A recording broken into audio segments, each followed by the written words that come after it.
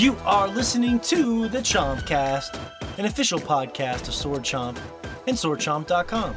Thanks for taking time out of your crazy life to make time for ours. And remember, if you dig what we do, you can go to patreon.com/SwordChomp. Look for our VIP tier.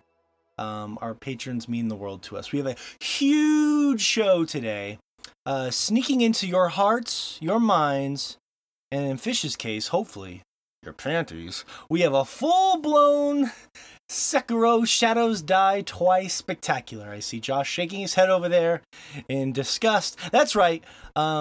We have all sorts of Sekiro talk from the full crew here. We also asked the Instagram community about the popularity of the Dark Souls games as the topic of the show. How basically it spawned a new genre. You know, we see all those Souls-alike games popping up all over the place. So we have our early impressions of Sekiro. Topic of the show talks about the Dark Souls impact on gaming. And we have a bunch of fun polls to run down as well that are voted on by you, the Instagram community, at SwordChomp. On Instagram, polls such as being mesmerized by human beauty, waiting for Sekiro reviews before purchase, or are you just jumping right in? Donkey Kong Tropical Freeze freezes fish mid-flop. I don't even know what that means, but there's something going on there. All that and more. That's a tongue twister. How many fish can you freeze mid-flop? Don't miss a single second of the show. 2? Okay. I guess so. Also, this show's going to be full improv because I've been so busy. As Shay's arrived here in Montana, I've been so busy, I didn't have time to do any notes, so we get to test our improv. Well, that's not true. I did little notes. You did a little bit of notes. But we improv. That voice right there, of course, is the one and only Professor Layton, Shay Layton, here from Japan, visiting me in Montana, huddled in my little closet, aka studio. How you doing, Shay? I'm doing really good. Your vape doesn't taste great, but that's okay. Thanks a lot. Your Dr. Pepper 10, you know, I've been giving you shit across the world for that. It's actually pretty good. It's good. You know, it's something I actually kind of like it a lot. Yeah. What do they use there? Is that sucralose? It's got to be like something made out of sugar for it to not taste like complete shit. It's just high fructose corn syrup. Oh, no. Caramel flavor. Oh, you're just going to read the ingredients? No, it's right here, Shay. It's on the front. It says 10 bold tasting calories. That's what they use. It has phenylalanine. There it is. What does that mean, Fish? That means that makes your dick smaller, I think. Pretty sure. That's why he buys cases of it. That makes so much sense now. Gotta keep it small. It's not getting any smaller. But yeah, it's funny. True story. Yeah, never mind. Oh, Josh, come on. You always tease us with that. Like, You're going in the wrong direction, but yeah, we'll work. Okay. Anyway. That's what she said. You're going in the wrong direction. You're going in. It's very cold in Montana. Going inward. It's very cold. It's a climate thing. I'm sweating in here. Suddenly it's getting warm. Yeah, but funny story. When we played, Shay, you should tell them the joke we played on my daughter when she came in today. Oh, yeah. So, his family was eating Wendy's as I came over, and his daughter was hanging out with her friends. And so he's like, oh, you should tell her that you're the new dad. And I was like, all right, you got to go hide.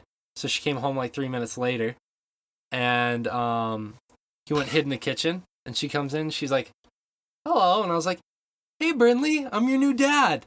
And she's like, what? And I was like, yeah, we sent Morgan to Japan, and I'm going to be here now. I'm your new family. And she's like, no way. Where's my dad? I was like, I told you he's in Japan. And she's like, well, why do I see his shoes? And I was like, oh, I gave him the traditional Japanese shoes. You know, those little wooden shoes that they wear? He has to wear those now. And she's like... She was just staring. Yeah, she's like... very perplexed. She's like, what the hell is going on? But she didn't really fall for it. But it was pretty funny. It was amusing. She started looking around. She was hunting around. She was. I wouldn't have let that go on too long. I don't want to scar her for life. You know? Daddy's gone. He's back in Japan. It's true. She won't want to have a real dad. No, she wouldn't. It was funny, though. No, he's clearly a good father. But yeah, it was really fun. Fish, you'd be jealous. Shay brought me a keychain with Squall on it. How about that? Oh. Was that supposed to be my present if I hadn't been up He there? can't ever deliver it to you. So what'd you get? What's Fish's? I can't tell. I got It's gifts for Ganondorf? all three of you guys. Sadly, no, I wasn't that forward thinking. But no, I got you guys Christmas gifts, and then I was just too lazy to send them out. So I figured while I'm here in the U.S., it'll be much cheaper to send. So Yeah, your guys' probably. will be Yay, your guys' cool. will be going out Monday or Tuesday. I'm not going to tell you which I got you guys, but I think you guys are both going to enjoy it. Yeah. Hell yeah. He was too lazy to send them, That's so he good. I decided can to travel. Put them across under the Christmas country. tree before I unwrap it. Yeah. Yeah. Don't they get a Christmas present in April? Dude, I gave my little brothers their Christmas present last night. I felt so bad, but I got them like these really nice chopsticks, so they're pretty thrilled. My little brother was trying to use them this Alright. morning to eat cereal. And I was like, whatever you Nice. gotta do, son. This has Mhm. become the tradition. Everyone comes down here, we podcast in my closet. But we learned from the last time you were here, we got the door open, so we're not Yes. boiling. It's not Yes. middle of the summer. Yeah. So Didn't wear a long sleeve shirt. Nope. Didn't no, have sex right before we No, started that recording. gets your blood pumping. You didn't have sex. Last time I just watched. So, but It's it true. still got my blood racing. It's true. Your dog was pretty forthcoming on that. Oh no, you just broke Fish. But yeah, glad to have you here. Speaking of which, Fish just the realized Filipino- that was an option. He's like, what? Why didn't I do that while I was there? Goodbye, socks. Speaking of socks, we'll do the ad later. We'll do the ad later. No, we did the. But yeah, Fish is here. The Filipino Johnny Depp, of course, from Texas. And Fish, I was thinking about this. You know, in Sekiro, Shadows die twice, but I think he might have him beat because the soulless husk is dead inside from the very beginning. Mhm. So, how about that? Shadows are eternal. Or husk are eternal. Husk are eternal. Can a husk become? What if you're dead inside, you died, and then you became a shadow? It's 3 deaths. Huh. Huh.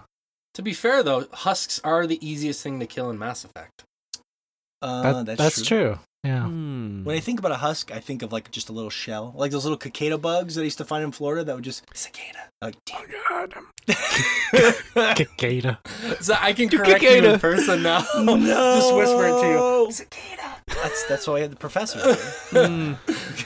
No, I think of the Flood when I think of Husks. husks. Yeah, I think of the Flood in Halo. Hmm. And how they look like they're like the tiniest things in the game, and it fits Fish so perfectly because his penis is the tiniest one among us in the podcast. You just said. That is not true. Josh is trying to hold it in. Let it out, Josh. Let it out. Fish is still adamantly denying that one to the end. That's okay. He has the BAC. Hmm. He has the micro BAC. Oh, MBAC. Oh. Sounds like an organization I don't want to be a part of. Hmm. I don't want to be underground. I don't want to be a member of that one. They just all gather around in the shadows. I hear it has a very short list. Dun.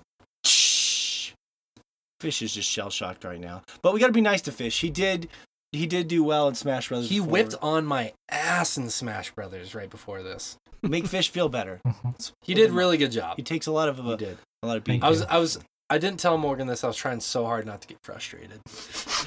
Trying so hard, like I can feel all the rage. You're playing at a disadvantage. I mean, never even played the game really, so Right. you're Yeah. just jumping in there, just having That was fun. his first time. Yeah. Yeah. I figured I'd let you get your bearings in the game and know all the moves and It's everything. true. But You let me mess around with Mega Man long enough, so Mhm. we can talk about that. Now later. there's only 8,000 other characters you can try. That's true. So you Yep. find the one that's for you. It's true. And Fish will not back away from Cloud. It's He just is like firm. video game Tinder. Yeah. Swipe left whenever you don't like them. Or is it swiping left No. is bad, right? Yeah. Okay. you're gonna Right, Fish? smash right. Smash right. Smash me to the right just a little. I've never. Anyways, thanks for being here, Fish. Joshua Fowler joins us from Michigan, of course. The Jimmy Rustler. Now, Josh, I remember going back. I didn't have anything too comedic here, but I do remember back in the original Dark Souls dropped. You initially were not a huge fan, but I remember watching your love for Dark Souls bloom back in our older podcast, Hmm. way back in the day. And so much so Yeah. that Well- you ended up changing it to your game of the year many years later. I think you're confused. I didn't like Demon Souls when it first came out because we played that originally on SBT, and I never got into that one, because it was the same sort of grueling combat, Mhm. but it kind of had like self-contained levels that you went through, which isn't necessarily bad, but it was kind of the exploration is what was so interesting to me that it kind of forced it pulled me through the tough as nails combat until I actually got good at it. But I wasn't feeling the draw. Didn't feel the pull on Demon Souls. Yeah, yeah. Every nook and cranny of that world. That's true. That's a good point. And then a love affair bloomed from there. Mm-hmm. And then Josh actually convinced me, General Mountain Time, to get from Montana to get Bloodborne, and that was a crucial point in my life. And then I convinced Fish to get Bloodborne, Mm-hmm. and we were just running a Bloodborne train, really, one after another. It was a good time. It's like the Oh, yeah. human centipede of video games. Yeah, Mm-hmm. sort of. I'm surprised there's nothing like that in Bloodborne, like some sort of a human centipede machination. Because there's a bunch of demented, twisted shit in those games. I still need to play that game fully. You do. It was free on the PS. You know, on PS Plus, do you? Yeah. No, I Oh. did. I got rid of it. We need to get him a copy of Bloodborne. It's fun. We just do. play it off of you, because you own it. You know what? I have a physical copy. You could take it back with you. Just take it with you if you play it. If you take it and you never play it, I'm just gonna be sad. It did take me like a year to play No Man's Sky. I don't have a strong. Yeah, I don't have a Bloodborne is one that's worth playing Going back for and buying the DLC, because the DLC, Oh, the is DLC was real really creepy. good in Mhm. Bloodborne as well. The cool thing about Bloodborne, as it kind of segues into our topic of the show, is that you could, if you got really stuck, you could kind of grind your way around some of the rough edges, which was nice. You could go, just Mhm. kill monsters over and over again, take their blood echoes, go back and save and spend that on like minor upgrades. So like if there was a boss where you felt like just having a little more HP, like when at the beginning of that game I took a couple hours to just grind just to get me through that first boss hump, Mhm. and then the first boss hump is vital. Don't forget. You just gotta pound away at that boss. Yeah, to you beat really it. do. Even though the boss is not too hard, you just kind of stand under his legs. Yeah, and you don't want to whack parry. him. You just want to thrust into that boss. Speaking of which, Bopopolis. Don't let me forget that Fish. Bopopolis. So it sounds like a porno. Bopopolis. No, that's real. That's a Donkey Kong thing. What kind of fucking porn are you watching? Bopopolis. Anyways, the it's real dark. But the point is, that kind of got me Just the through. Greekest of porns. Just so fucking Greek. My big fat Greek Bopopolis.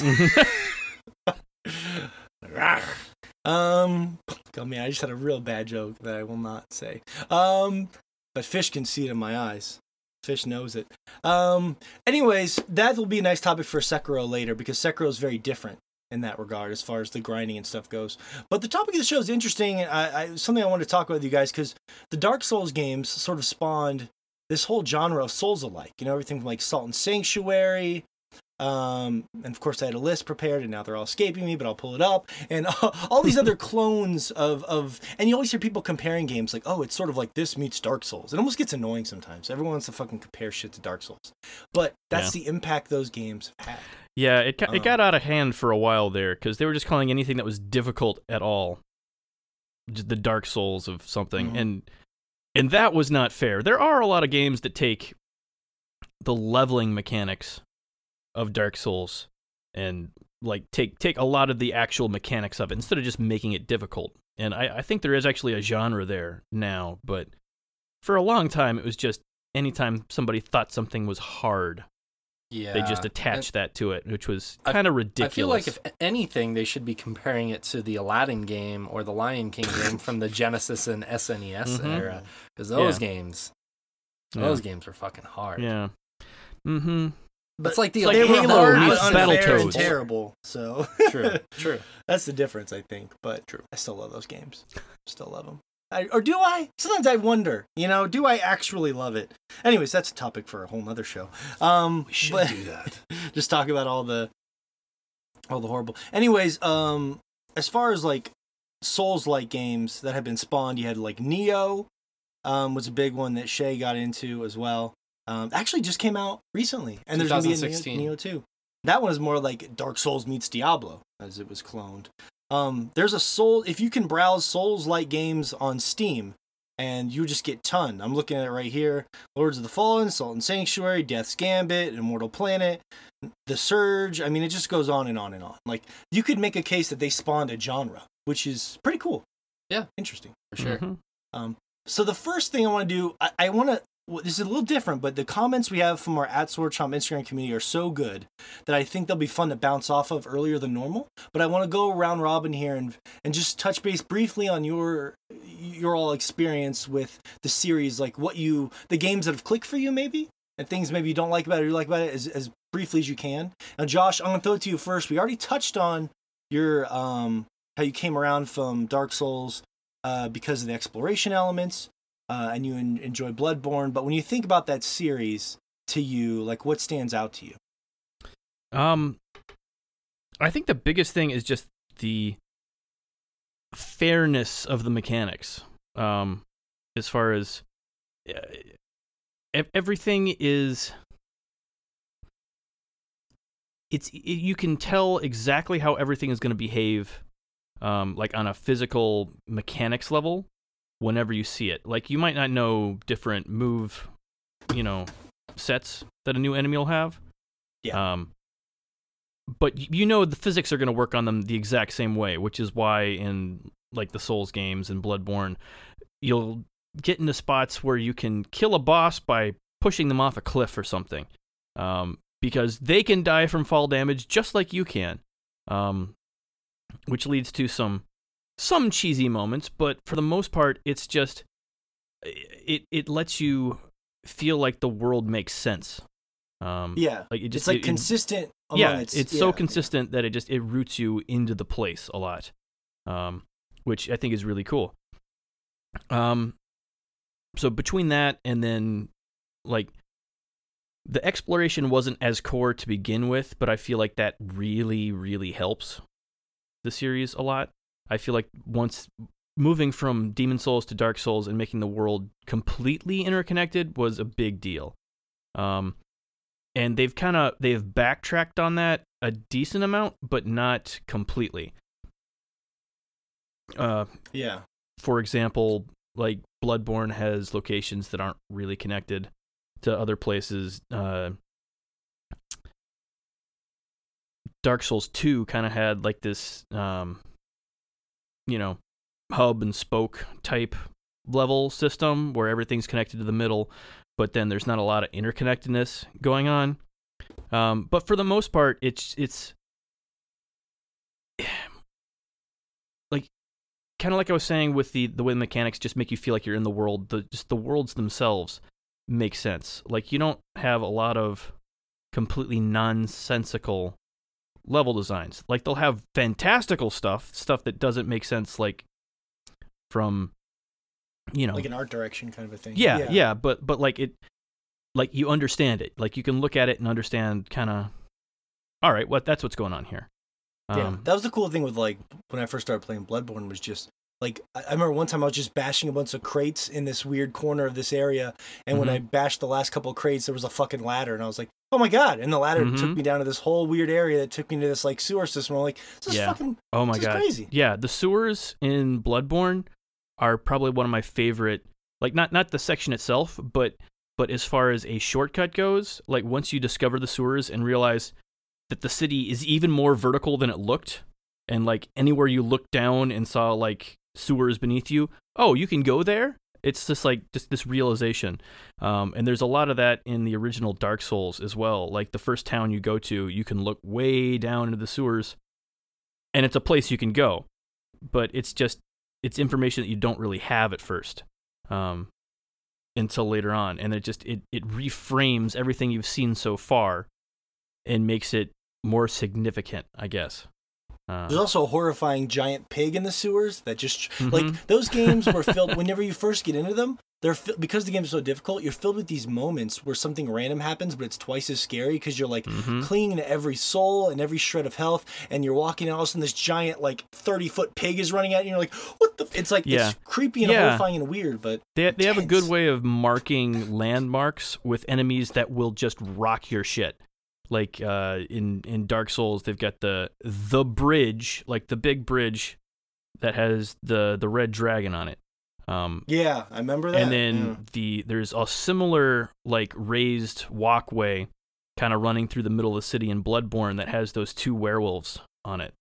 And those guys are just always difficult. Like even at the end of the game, you know that walkway is a shortcut to everywhere in the city, but it has those 2 werewolves on it. And so you have to eventually learn how to kill them without just being destroyed constantly. And they are some of the toughest enemies in the game as far as just so many movement types. They're vicious, and there's 2 of them. So I always ran past them. During the start of like that run, like when I first encountered them, I was like, I could just bypass this. I'm gonna run past these guys. I don't feel like I'm wanting to fuck with these guys.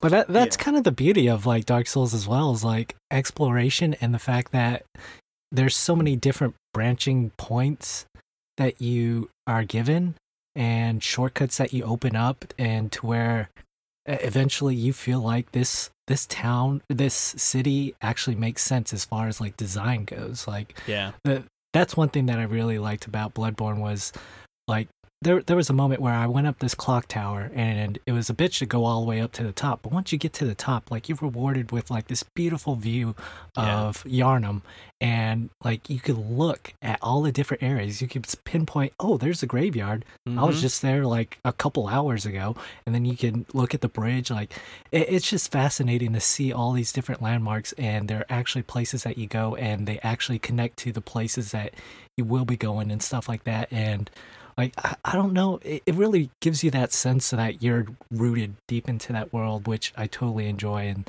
like, that was one thing that I really noticed in at least Bloodborne, because I didn't play the previous Souls games other than Dark Souls 3, which I enjoyed as well. But yeah, Bloodborne was my entry into that, and like, I really loved their location and everything.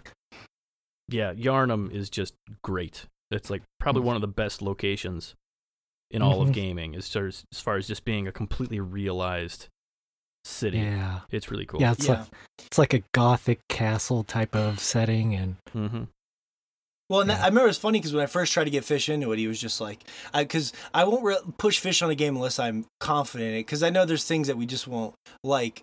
But I'm just like, Fish, you gotta fucking try it. And then finally he's like, all right, I'll try it. And I remember the first night he was like, God, he's pretty pissed at it, but he wasn't completely turned off. But I could tell he was hovering. He was like on the fence where he was like, because he started messing around with just some of those first couple enemies that were really, because you get fascinated by the really big, weird, tough enemies because you can beat them, but they kind of kill you and fuck with you, and you're just like, I just want to see, and then you'll finally kill them, and you're like, oh, that wasn't really worth it. But at the same time, that itch in the back of your brain, you had to satisfy it.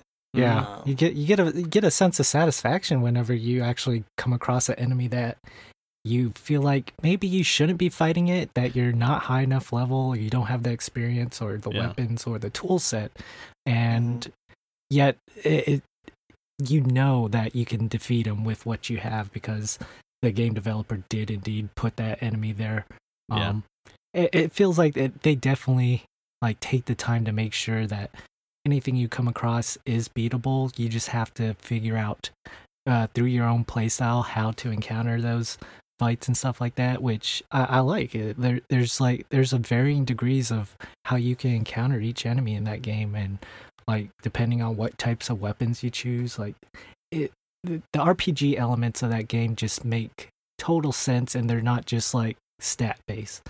Even though there is stats in that game, like, and you could fill out your stamina bar or your health bar and stuff like that, having like that much customization in an RPG lets you feel, it kind of empowers you a little bit to know what you want out of your character, which It Yeah. is something that I also enjoy in the Yeah. Soul series. Mhm. Well, and me and Fish messaged each other back and forth for like a month about that game. It was fun. It was a fun time. Just still trying different weapons. I remember you were big on the Ludwig. The What Holy was it Blade, called? yeah. Yeah. Ludwig the Holy Blade, I believe, which Mhm. is Yeah. that was one cool thing about Bloodborne that I really enjoyed was that there was like essentially you had two different weapons with the weapon that you choose because you can Yeah. I forgot what they called it, but The essentially trick weapons. yes, yeah, because there was like a cane that you could change into a whip. There was Yeah. there was a bone saw which was on the cover art and everything. You could turn from a little short range weapon, fast attack to a big attacking cleaver. Yeah. Yeah. Like they essentially took the whole, single wield or dual wield mechanic that's in the earlier games and in a ton of other games as far as, I'll just dual wield this or I'll use two hands and have a lot stronger hit. And they just cranked it up to 11. Like instead of doing that, just transform the entire move set between, the two different styles of the weapon whenever you transform it. And in interesting ways too, like just like art direction wise, like my favorite weapon was like the Kirkhammer. It was literally a blade that sheathed inside the handle of a giant fucking hammer. Mm-hmm. It was just like they had just a lot of cool stuff like that. We're like, okay, they're having fun with this in like a video game way. Mm-hmm. That stuff's great. You can tell we have a lot of love for Bloodborne here. Now Shay is a little bit more of a virgin to this series. We forced him to play 45 minutes of Bloodborne. Just because. Yeah, like the first major boss. And you didn't play any of the Demon Souls games? No, Demon Souls when it first came out, I heard it was just really hard, and that didn't really sell me on anything, so I never played it. And the Dark Souls, I always heard they were good, but I think those games were really popular around the time I was going to college, so I was less about playing games that were kind of outside of my wheelhouse and more about the games that I knew I would typically like, which is what I would play. So I never ended up making it around to the Dark Souls. Always wanted to. And then the first game in this vein that I actually kind of played was Nioh. Mm-hmm. And Nioh, for me, is really... I wanted to play it because, it was based in Japan, which obviously, if anyone doesn't know at this point, I do have a little bit of an affinity for Japan. And so I wanted to see what these kind of games were like. And so I bought Nioh and I played it, and I need to get back to it. I think I only got through the first 3 levels, but those type of games are a lot of fun, but they are holy fuck frustrating, and I don't know how much patience I have for those type of games because man, Nioh made me very, very angry multiple times, but it's fun. It's just... Well, and Nioh was based around loot too, which is very different than Right. a lot of those Souls-like games. Right, but when I played Bloodborne at your house, it was pretty fun. I enjoyed it. But Well, yeah, it was a condensed. I mean, you were a trooper, but if you think about a game like that, you were playing with people watching. It was a condensed time frame. You're not in your comfort of your own home. Those things is just tough to sample sometimes. it's true. It's true. I think that's a game where you sit down and you play it, and it's not like a quick burner, obviously. So, I mean, I got a crash course into it, which I think for those type of games, can't really crash course in those It's games. tough, yeah. I can see the appeal, though. I will say that. Especially Bloodborne. Bloodborne has such a rich environment, and it has a very specific tone, which I like about that game. And it's the same with Nioh. Nioh has a very specific tone to the game. I feel like Bloodborne's environment was a little bit richer in terms of quality and what's going on in it than Nioh, but Nioh's environment is still really cool too. What you guys are talking about, you can discover secret areas. There are many different ways you can get to the main chamber, the main area you're wanting to fight. So, I mean, it has that quality to it. I think Bloodborne does it better, but both those games, yeah, they're fantastic games. Especially for what little I experienced of Bloodborne. It's interesting because the thing about Bloodborne that's fascinating is that I think it's fair in saying it pulled in a larger audience than before. Number one, because it shed the Dark Souls name, so it didn't have that stigma necessarily, even though people who followed it knew it was From Software. But it focused on aggression a little more. It rewarded aggression, which is an interesting playstyle. You know, like it rewards you by being a little braver instead of just constantly hanging back, shielding, watch. You know what I mean? And I think that they keep on pushing that farther and farther to the front. They do. Yeah, it's weird. Sekiro really feels like that. Yeah, like Sekiro, you can block with your sword, but it's not a great strategy. Because anytime you're blocking, your movement just gets completely destroyed. Like you can posture? barely move. Yeah. Yeah. Well, not even just that. Like you can barely move when you're blocking. Like you just start moving so slowly.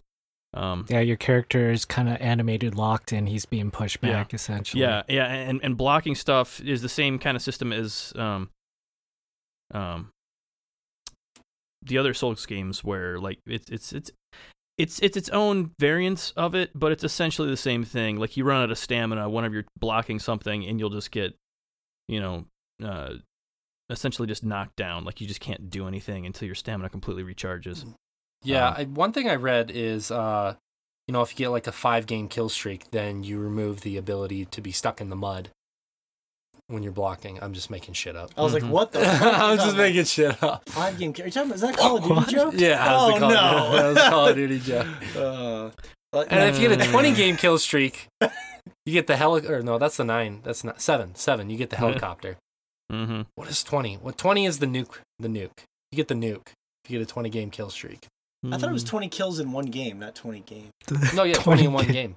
Did I say 20 game? 20 in one game. That is what I meant. 20 kill. Yeah, you really botched that one. It's okay. You can tell I clearly still play Call of Duty. Do you? No. You've evolved to Apex Legends. That's right. I've went from paid game to free game. There you go. And all the stigma's gone. It's cool to like Apex Legends. It is, but I suck at it. And Fish can attest to that. Yeah, you get real frustrated in that game as well. He gets mad. It's comical, though. I enjoy it. Just wait until Shay finally gets a Switch, and if he gets Smash Brothers, it's just going to be like throwing a Switch all over the place. Yeah, you need to get a Switch so we can play some Smash together, and then also, we still really need some sort of cross-play so I can play some Apex with you guys. I still don't know if it's going to happen because it seems like they're going for a more competitive crowd. I think they... I hope they do. I think they will at some point. I thought they were going to do it with this first season. I thought they were going to introduce it. But that's a conversation we can have later. Mm-hmm. Yeah. Tangential, though. But yes, that is sort of the basic... And like, I'm with you guys. Bloodborne was the game that turned me around. Just because of the setting, I was so curious to see what all the weird shit in that world. And that kind of helped pull me through the difficulty early areas. And just the fact that I could grind if I needed to. I'm a little worried because Sekiro doesn't allow you to do that. But I'm too early on to really see if that's going to be an issue for me. It's true. It's just a tutorial. Yeah. Mm-hmm. So let's there's some really good comments here from the community. That's why I think it'd be fun to continue this topic as we bounce off of these. Now, every Thursday at SwordChomp on Instagram, you can chime in and we will perhaps read your comment on the show and discuss it because we want to have the most active community out there as far as podcasts go. I know you'll get a couple emails here and there in other podcasts, but no, we're gonna bring you into the show, all right, if your comment's good enough. Unlike last week, Hakuna Matata, our good friend, left a comment and we ripped him apart. He messaged me about that privately. I felt so bad. He's like, dude, you guys fucking tore me apart. And he's like, yeah, I wrote that comment in like 5 seconds. So I was like, I knew you had, which is why we gave you some shit. And he's like, he called me a cum bubble after that. So, ooh, I never heard that one before. That seems like a cool thing. It'd be special to have a cum bubble. Yeah, I suppose. But you'll understand when you're older. when you're older, son. But he wanted redemption. Hakuna Matata, one of our VIP patrons, said, I think although games have become more impressive in terms of gameplay and visuals, they've also gotten easier over time. Many games from the 90s were brutal and unforgiving with tough type of fair gameplay. You never felt cheated. Mm-hmm. When you died, you knew why and you could improve on it. I think the Soulsborne games go back to that style of relentless difficulty, and it leaves the player feeling rewarded and accomplished after winning, whereas most games lack that old school feeling. Better comment this week, fuckers? Yes. Yes, it is. Yes, for the short answer. You get an A plus. But yeah, so that's true. That's true. Yeah. I feel like some of those older games though were incredibly, like as we were alluding to with Aladdin and Lion King, some of those games were just really unfair in how brutal they were. Like I've talked about it multiple times on this show. I still think the hardest game ever created was that Might and Magic 2 game, Gates to Another World, on the Genesis. And the reason why that game is so hard is because things happen and that game is just completely unfair. Like, you have to know to the exact place where you need to go. And certain things will just instantly wipe out your entire party. And if you don't have enough money, you can't revive your party, so you have to create a new party all over again. That shit happens so commonly in that game. And that's just one example. It's an extreme example, but I feel like because the mechanics weren't there to create a more fair gameplay in some instances, that the gameplay was just, in some games, was completely unfair. And it just required you to repetitively play it to get better at that arbitrary thing that would never carry over to any other video game.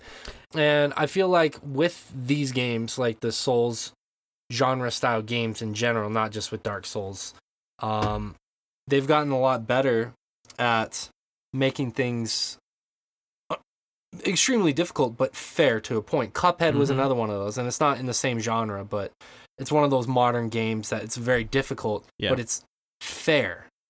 Yeah, Cuphead was one that I initially had complaints with because of a couple of the random elements that got patched out later.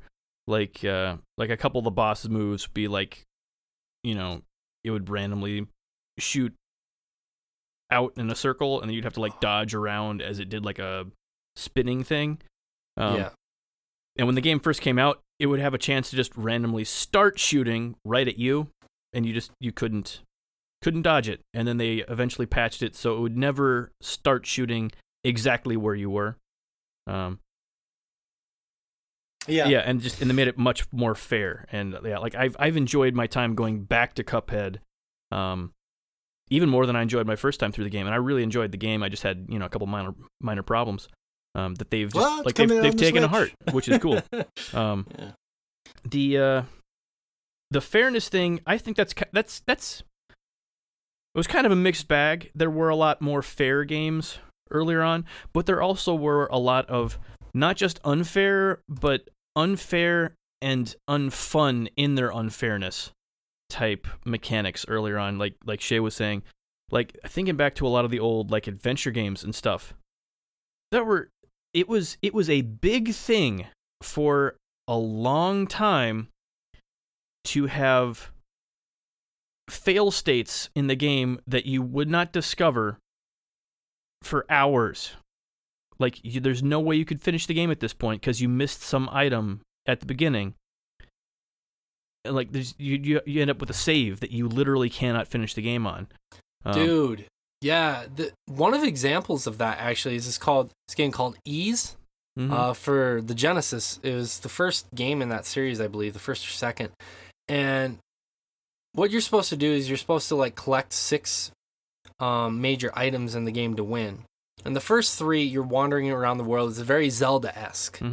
And you get the first 3 items, and then you have to go into this dungeon, and you can never leave the dungeon. And it gives you the option to go fight this boss in the game. And you can't fight that boss unless you find one very specific item. But all signs point to going to this boss. But you're really supposed to go get this item. But if you go to the boss, there's literally no way to damage this boss. There's no way to escape this area to go find the item. And then basically you have to start the game all over again. Yeah. And it's hours. It's not like minutes. It's not like an hour. It's like 15, 20 hours because you have to grind, which was a main staple in those games too. So I know exactly what you're talking about. It's funny, like you say something like that, I can think exactly what you're talking about in my gaming history, like those moments. And yeah, it's just like those unfair elements to a game that I'm so glad largely don't exist nowadays in modern gaming. Well, it's interesting because we harken back to a lot of previous games and previous genres and stuff like that. But we forget about things like that. You know, that there were those unfair elements. Yeah, and I feel like a lot of people took from that, and for a long time, kind of like you were saying, we just got easier and easier games because, people don't like these sections where they, have a huge difficulty spike or something, and that they were kind of fixing a problem that we didn't have in a lot of ways. Like the problem wasn't that all of a sudden there was something difficult, it was that you could just get screwed out of so much progress for no reason. Like, just no reason at all. Yeah. And I don't think it was looked at as heavily or with such scrutiny either. Mm-hmm. So I think that's the big thing there, because it was a sign of what was going on during the games. Sorry, Fish, go ahead. Oh, I was just going to say, back then they had cheat codes for a lot of those games as well. Like, those harder games, like, I remember in Super Contra, like, there's no way you could get through that game with the amount of lives that you had first time through. Like, there's no fucking way. It's Twitch-based, and, like, it's super fucking difficult, but it's also fun. It's just that difficulty is just ramped up right at the beginning. Mm-hmm. And without putting in that Konami code, like there's no way you could really enjoy that game. And I feel like cheat codes just slowly died out because, like you guys said, like, games just became more easier and more enjoyable. I think, here's my take on it, and then I got another good comment to get to. I agree with you guys, but I would say that I feel like a game being fair shouldn't really be that high of praise. I feel like at a basic level, a video game should be fair. You know what I mean? Now, I applaud a game that's challenging and fair, but I feel like it's 2019. I feel like that should be the commonplace. So sometimes when I hear that, I don't disagree with it. I just think it might be a little overblown, because, I mean, I don't play games too often now that feel unfair. You know what I mean? Well, I think it's because it's been such a big lesson. Like, enemies were, by and large, not fair for a long, long time. Like, a lot of times you get to a boss and they'd completely play by their own set of rules that you've never seen before, and that only exist right here, right now, for this boss to be able to essentially just cheat and, Yeah, they don't prepare you with, like, smaller mechanics that you feel like prepare you for that battle. I don't feel like that happens anymore. Yeah, at least to some extent. Yeah. So, yeah. Yeah. We have a good comment here from Sham Ryan. Sorry, my phone seized up on me. Shram_Ryan says, they are among the last true to form adventure games. You start and you're given no information almost. You set out into the unknown. Through adversity and commitment, you begin to understand yourself and how you fit into the narrative. As you dive deeper into the lore and the world, you realize the depth of the detail involved. You start to feel a purpose that the game doesn't feed you. You have the experience by living it. It's an unbelievable adventure, taking to the highest mountain peaks, to the lowest depths and chasms, and in some cases sewers imaginable. Do that in there. Mm-hmm. You meet friends and enemies along the way that have a real impact on you. Souls are so much more than just hard games. Once you realize what they truly are, they will forever change the way you look at the games you play. Mm-hmm. Perhaps, yeah. I mean, that was the thing I think that connected with me in Bloodborne was, like, once I saw, like, they use the tension of difficulty to also enhance the surprisingly weirdness of it. Like, there's a dark room in that game where you walk up on, like, this creepy old guy in a wheelchair, and you're like, what is going on here? It's just, like, all dark and eerie, and it just fits the tone of that game, and you kind of creep over on him, and if I remember right, either blows up or shoots you or something. He shoots you with a blunderbuss. Yeah, he can just shoot with the blunderbuss. Yeah, it's like a one boom. Yeah. And and the first time it happened to me, I was almost dead and I died. But I wasn't even mad. I was like, that's kind of cool. And, like, you know what I mean? Like, yeah. It just taught me to, like, kind of be a little more cautious. Mm-hmm. And, like, approach things with a little more curiosity, but also they use the tension of the difficulty in a way to enhance the sort of oddness and eccentric nature of those games. Yeah, like, you really learn the locations because it's important to know where everyone is. It's important to know where all the enemies are because they can all kill you. Like, all of them. And you don't just run through an area because there's, like, no threat there. It's just you have to learn it a lot more. Well, and what's cool, even about a lot of great games, from God of War to Red Dead or whatever, like you remember moments here and there, but like there are situations in these games where you remember the exact layout of every enemy, where they were standing, what was in the room, and it's everywhere. You remember the 2 werewolves on the bridge, you remember the guy in the wheelchair, you remember the spacing of the first sort of shambling creatures you fight, and blood, like you remember all of these little things because it's almost like a combat puzzle. Like sort of approaching your environment as like a sort of a mini, and then they stick out. And it's like they looked at every environment and made it in a way that it just became so imprinted in your brain when you're done with it. And that's cool. You know, a lot of games, even great games, you're just like, this is just an area where I shot a lot of people. You know, and that's all you remember about it. Yeah. Yeah. And that stuff is cool. Yeah, Bloodborne definitely like, oh, this corner. Guy's gonna pop out from the corner, and I'll be prepared with a nice big slash attack as soon as he pops his head out, like that type of stuff. Yeah, I like that. It was really cool stuff. Or like the pig I was talking about, things like that. Like I always remember the pig in that sewer, like climbing down the tower into the sewer, like the way the enemies were placed around there, because I didn't want to get knocked off and stuff. There's just a lot going on in those games. Remember where you find items and all that stuff. It sticks out like that. There's this giant spider at the end of Bloodborne that fucking still freaks me the fuck out, dude. It's like this, you walk up on this building after this long, like, tough area, and it's like literally right when you walk in the door of this giant, like, this like castle or this mansion. And it's like a 50-foot spider hanging from the roof. And there's enemies in that room as well that you have to deal with, that you have to kind of be careful how you approach them and aggro them and stuff. And it's just horrifying. It's just it's imprinted in my brain forever. Cool. It's cool. But I think that's kind of one of the things that Dark Souls 3, like, I like that game a lot. I think I put like 10 hours into it. I think the reason I didn't stick with that as long was because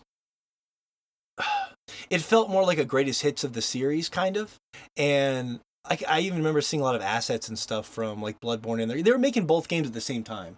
I remember at the time I was cynical and was like, they must have just rushed this out because Bloodborne just came out. They were more than likely they were developing both games at the same time using similar assets. Like there was like weird gravestones and stuff that I saw in Dark Souls 3 and different parts of the environment that looked like they lifted it right out of Bloodborne. They probably did, man. Yeah. But I just finished. Well, yeah, they worked on the engine. Like they made a new engine for those two.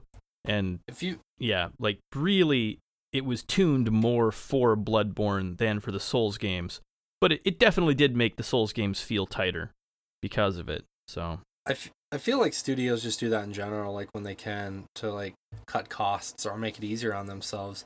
I know this is completely unrelated, but I recently watched a video of Disney like showing scenes where they were identical in 2 different movies, but they just put the new characters, the new setting over the old one. Yeah. You know, and like they've done that in like countless movies in their catalog, and I feel like, you know, if a studio is making 2 games in similar time frames or right on top of each other, it's clear that they use similar assets. I mean, you look at Fallout 3 to Fallout New Vegas. Granted, they were done by different studios, Bethesda and Obsidian, but Bethesda oversaw that, and I guarantee you they use similar assets, if not the exact same in certain instances. And I feel like that's probably a common practice more often than we think. Yeah. A lot of times, I notice this a ton just because I work in sound and have for so long. But there are so many easily available sound libraries that you will hear the exact same fucking Iron Gate opening in almost every piece of media that has a door open anywhere.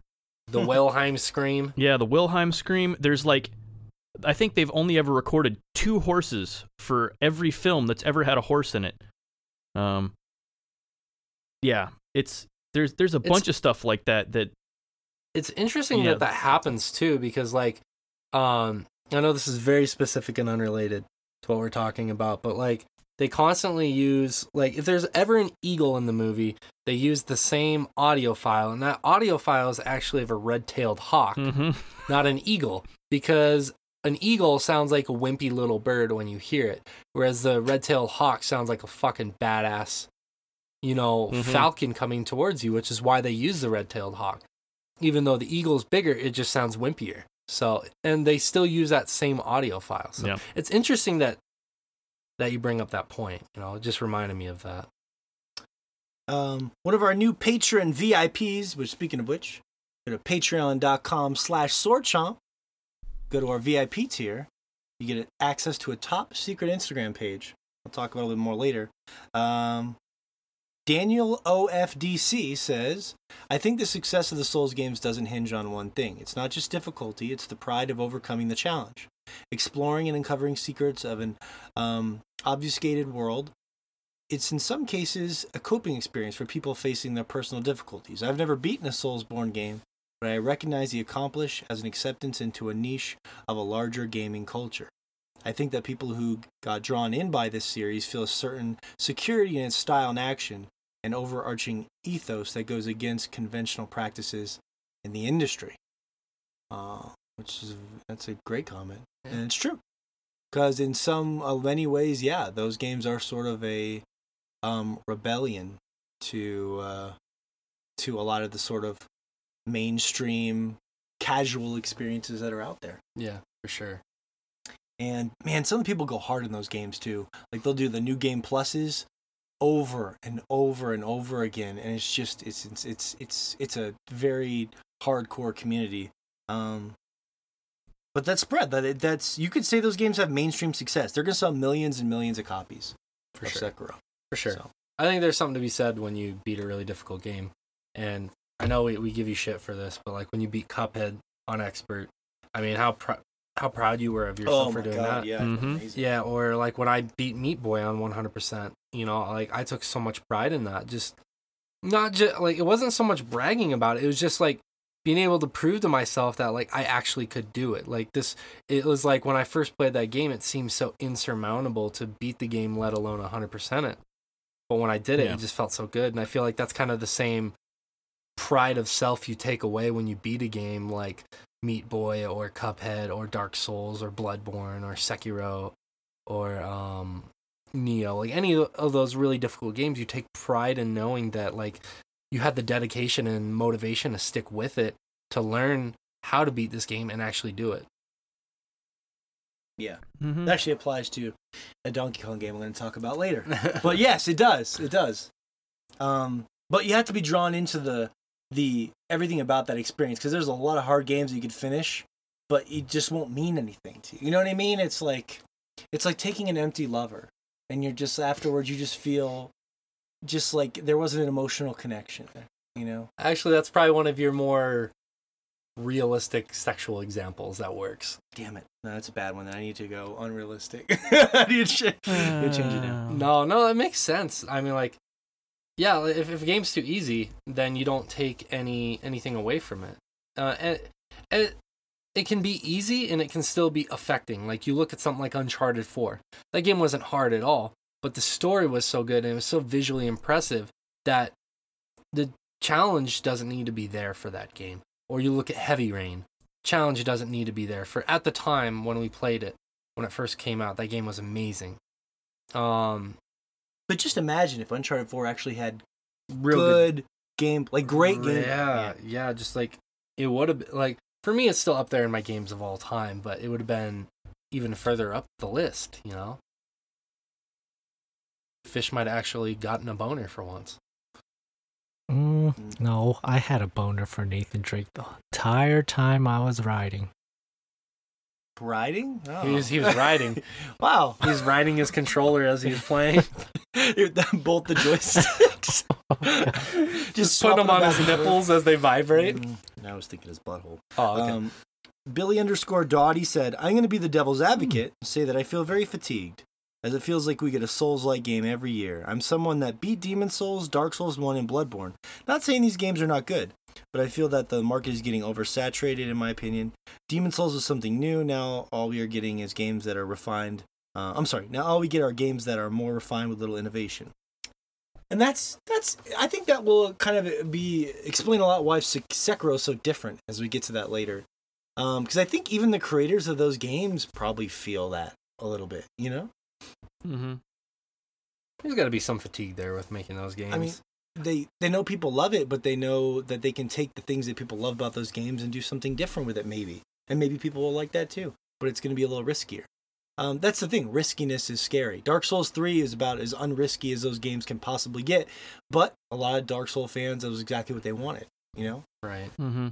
Yeah. If they, I don't know how, and Josh, you know more about this, if it breaches more into that playstyle of Tenchu. But if it does that, I think that would be a smart thing to do. You know, like if does. Then that sets it apart in some ways. Granted, it's standing on the backs of its predecessors, but so does everything. So. Mm-hmm.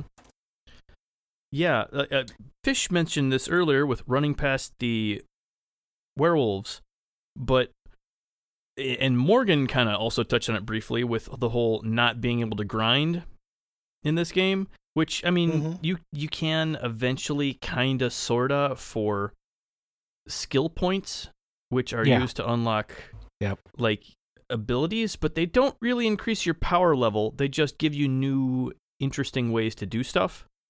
So it's not like you're going to go grind and all of a sudden be a ton stronger. You just, all of a sudden, you'll get a different move that may not even help in the situation you're stuck in.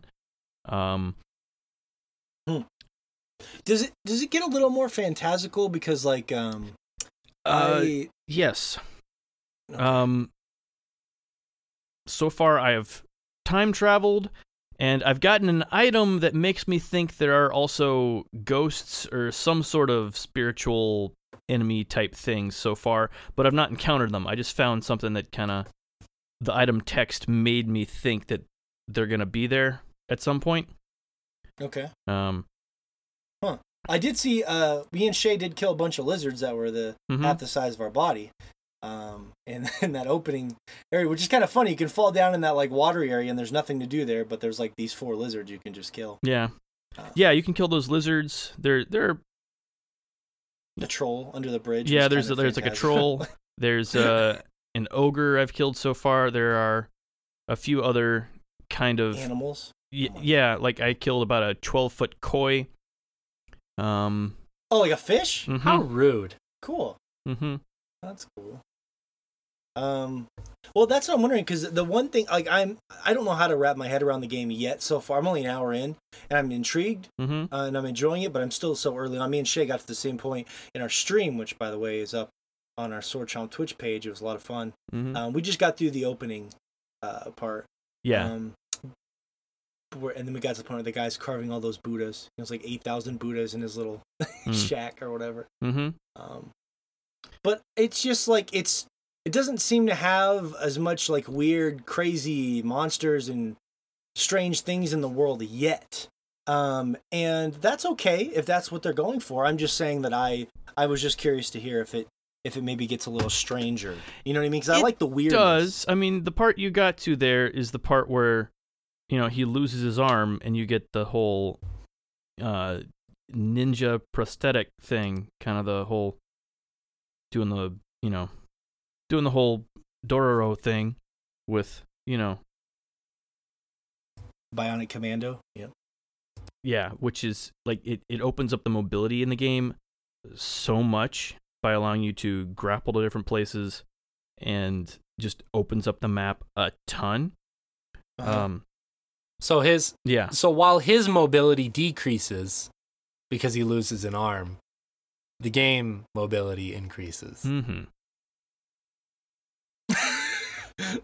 Well, I mean, he's the one flying around. Technically, his mobility is increasing. His arm mobility decreases. I don't think you're running around on your hand. It's true. His masturbation mobility is down 50%. Sure, you did mention that during the if he's a lefty.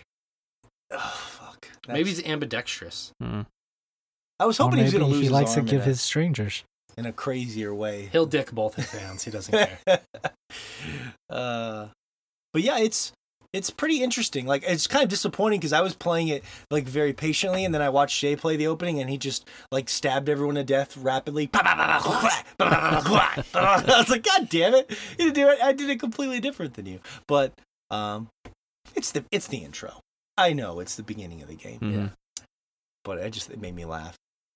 The death blow is a big thing with the game, right? Do those get pretty where you guys are in the game? Do they get pretty interesting as far as like? Yes. Not necessarily just how they do. Okay. Most of the normal enemies, you'll be able to one-shot from stealth. Because hitting an enemy from stealth just deals a death blow to them, which is enough to kill most normal enemies. But as you go, you'll start hitting harder and harder enemies that'll have 2, 3 more like strong attacks you'll have to hit them with. So if you like sneak up on them and hit them, like it'll damage them a ton, but you'll still have a fight to do beyond that. And even a lot of the quote unquote easy enemies, like are there. That's one of the things that I think is really cool, because the stealth aspect it makes killing them from stealth so important, because you'll have a really hard fight on your hand, even though you only have to get a single death blow in order to kill them, because they'll have like so much more poise, or just a lot of different mechanics that make each of them just a different fight. Yeah, cool. It's really cool. Like how you initiate combat is a big deal in this game, which is really cool. Fish, how you feeling? I saw you on my Xbox Live. You were playing Sekiro for quite a while, it looked like. Mm-hmm. How are you feeling so far? What are you liking? What are you not liking? I definitely like the posture that you have to break on these enemies. Like, I think that's a pretty new mechanic in this series that I like. Like, it's kind of risky. It's essentially just a health bar at that point, because you're just trying to fill up that posture bar. But it makes sense as far as like in the combat goes, as far as like in that setting where, samurais usually, or samurais or anybody with a katana usually go for death blows, like the one precision strike. So it kind of makes sense in the setting, as far as like you want to essentially wear down your enemy to where you can get an opening out of them, because they've either fatigued or they left themselves vulnerable to a death blow, which I definitely enjoy that. Like that part of the combat is interesting to me, as far as like from a From Software game. But as far as like the combat goes, besides that, like everything feels, I don't know if it's not quite clicking with me. Like there's times where like I'll parry attacks like constantly from an enemy, and I feel like I'm filling up their posture, but I still feel like if I try and like get an attack in, like they'll immediately attack me right back, and like I lose out on health, and like before I know it, like I'm getting overwhelmed and like I'm a little bit frustrated. So like there's definitely a learning curve that I haven't quite grasped, but I know it's there. It's just it's not as the combat is a lot faster than a lot of their past games, but I think I will eventually enjoy it. It's just hard to kind of grasp myself around it. Whereas like Bloodborne, it was like more about learning your enemies, because your movements were pretty much like tank almost at that point. Like your attacks, you knew how your attacks reacted, what was the range on them. Whereas like in Sekiro, like your attacks, while they're the same, like some of the enemies, like it's just wildly different from like certain enemies that you come across. You have to learn a lot of different movesets in this game. Whereas in a lot of the other Souls games, you had to learn their movesets, but a lot of times the important thing was just knowing your moveset. More so, because even though they changed up, the mechanics you did to interact with that were the same in a lot of ways. Whereas there is so much emphasis on parrying in this game that you have to learn the enemy's movesets. Like it's just they really emphasize that. Well, I mean, you have to learn their movesets, and or you have to really work on your stealth and just sneak up on them and kill them. And that's one thing that I've enjoyed out of this game is the stealth aspect of it. Like just grappling up to like a little top of a building and then kind of scanning the area for the enemies and seeing who you could pick off. And essentially, like, I definitely got down with that, where I was grappling up to a high vantage point, looking down on an enemy, doing a death blow on them, and just kind of thinning out the herd a little bit, because if I just jumped in, like, I would just be overwhelmed quickly. And I feel like I don't feel comfortable enough at this point in the game as far as like taking on that many enemies. Well, I think that's the thing, though. I don't think there's ever a point in the game where you can take on more than 2 enemies reliably, because it just you still have the same sort of, every attack you do has a huge commitment to it. And like, even the death blow thing, like we were talking about how, like, oh, you just break their guard and kill them. A lot of times you'll break someone's guard, and if there's someone else there nearby, you can't safely go in for the kill. Like, you'll have to back off. Like, a lot of times, if you get into a fight with more than one person, you'll have to, like, actually kill them by getting their health down. Like, to kind of knock away their guard, do a little damage from the side here or there, and just kill them using their health. Like, there's a lot of depth to the combat system because everything is so lethal. Like, they actually make you interact with each part of it. And kind of like you were saying with, you know, jumping in on top of somebody, like killing them before you start the rest of the fight, that becomes a big thing. Like, if there's a group of enemies, taking out the one guy who you know is just a motherfucker before you get in a fight with the rest of them is a big deal, because otherwise you'll get in a fight with, you know, like 2 guys, and one of them, you know, is going to give you a lot of trouble. So just, you know, kill him to start the encounter. Go for the motherfucker first. Mm-hmm. You know who else is a motherfucker? Professor Oak. That's Sword Chomp Instagram page. No, that's interesting, because the one thing I was going to ask you guys is how you felt, because one thing our commenter mentioned that is different about this game is they're trying to tell a little bit more of a digestible narrative, the primary character and stuff. Like, how are you guys feeling about the narrative shift so far? It's hard to tell. There's still a lot of the same. A lot of the people you just kind of meet in the world are super mysterious. Like, they just give you so little information about them that it's like trying to figure out what's going on is still a big deal. Which is good. But yeah, there is a story. Like, they're telling you a story about a character. You don't create a character at the beginning of this one. There's like actually a story going on, and I'm like 99% sure I already mentioned that there was time travel. But anyway, it's hard to tell if it's like time travel or like you having visions of memories from the past that you forgot or something. Like, it's hard to tell exactly what's happening, but it seems as if there's time travel. Well, what's weird about that, though, is like you could bring items from from the past. So like it seems like it's time travel involved. So like it's still really mysterious. Like, they're telling a straightforward story, but the way you go about it is still crazy. Like, I was, you know, just going through with the normal story, trying to rescue somebody, and then I went back in time, and so I've been spending a whole lot more time in the past recently, you know, the last few hours. And so I'm still getting story, but it's like I'm getting backstory. Like, it's weird. It's really weird. I'm not sure how it's gonna like actually pay off as far as a story as a whole when it comes together, but it is different. So I'm curious to see how they go forward with it. So yeah, it's interesting to me. Like, I'm very optimistic that it'll definitely redeem itself in an awesome way.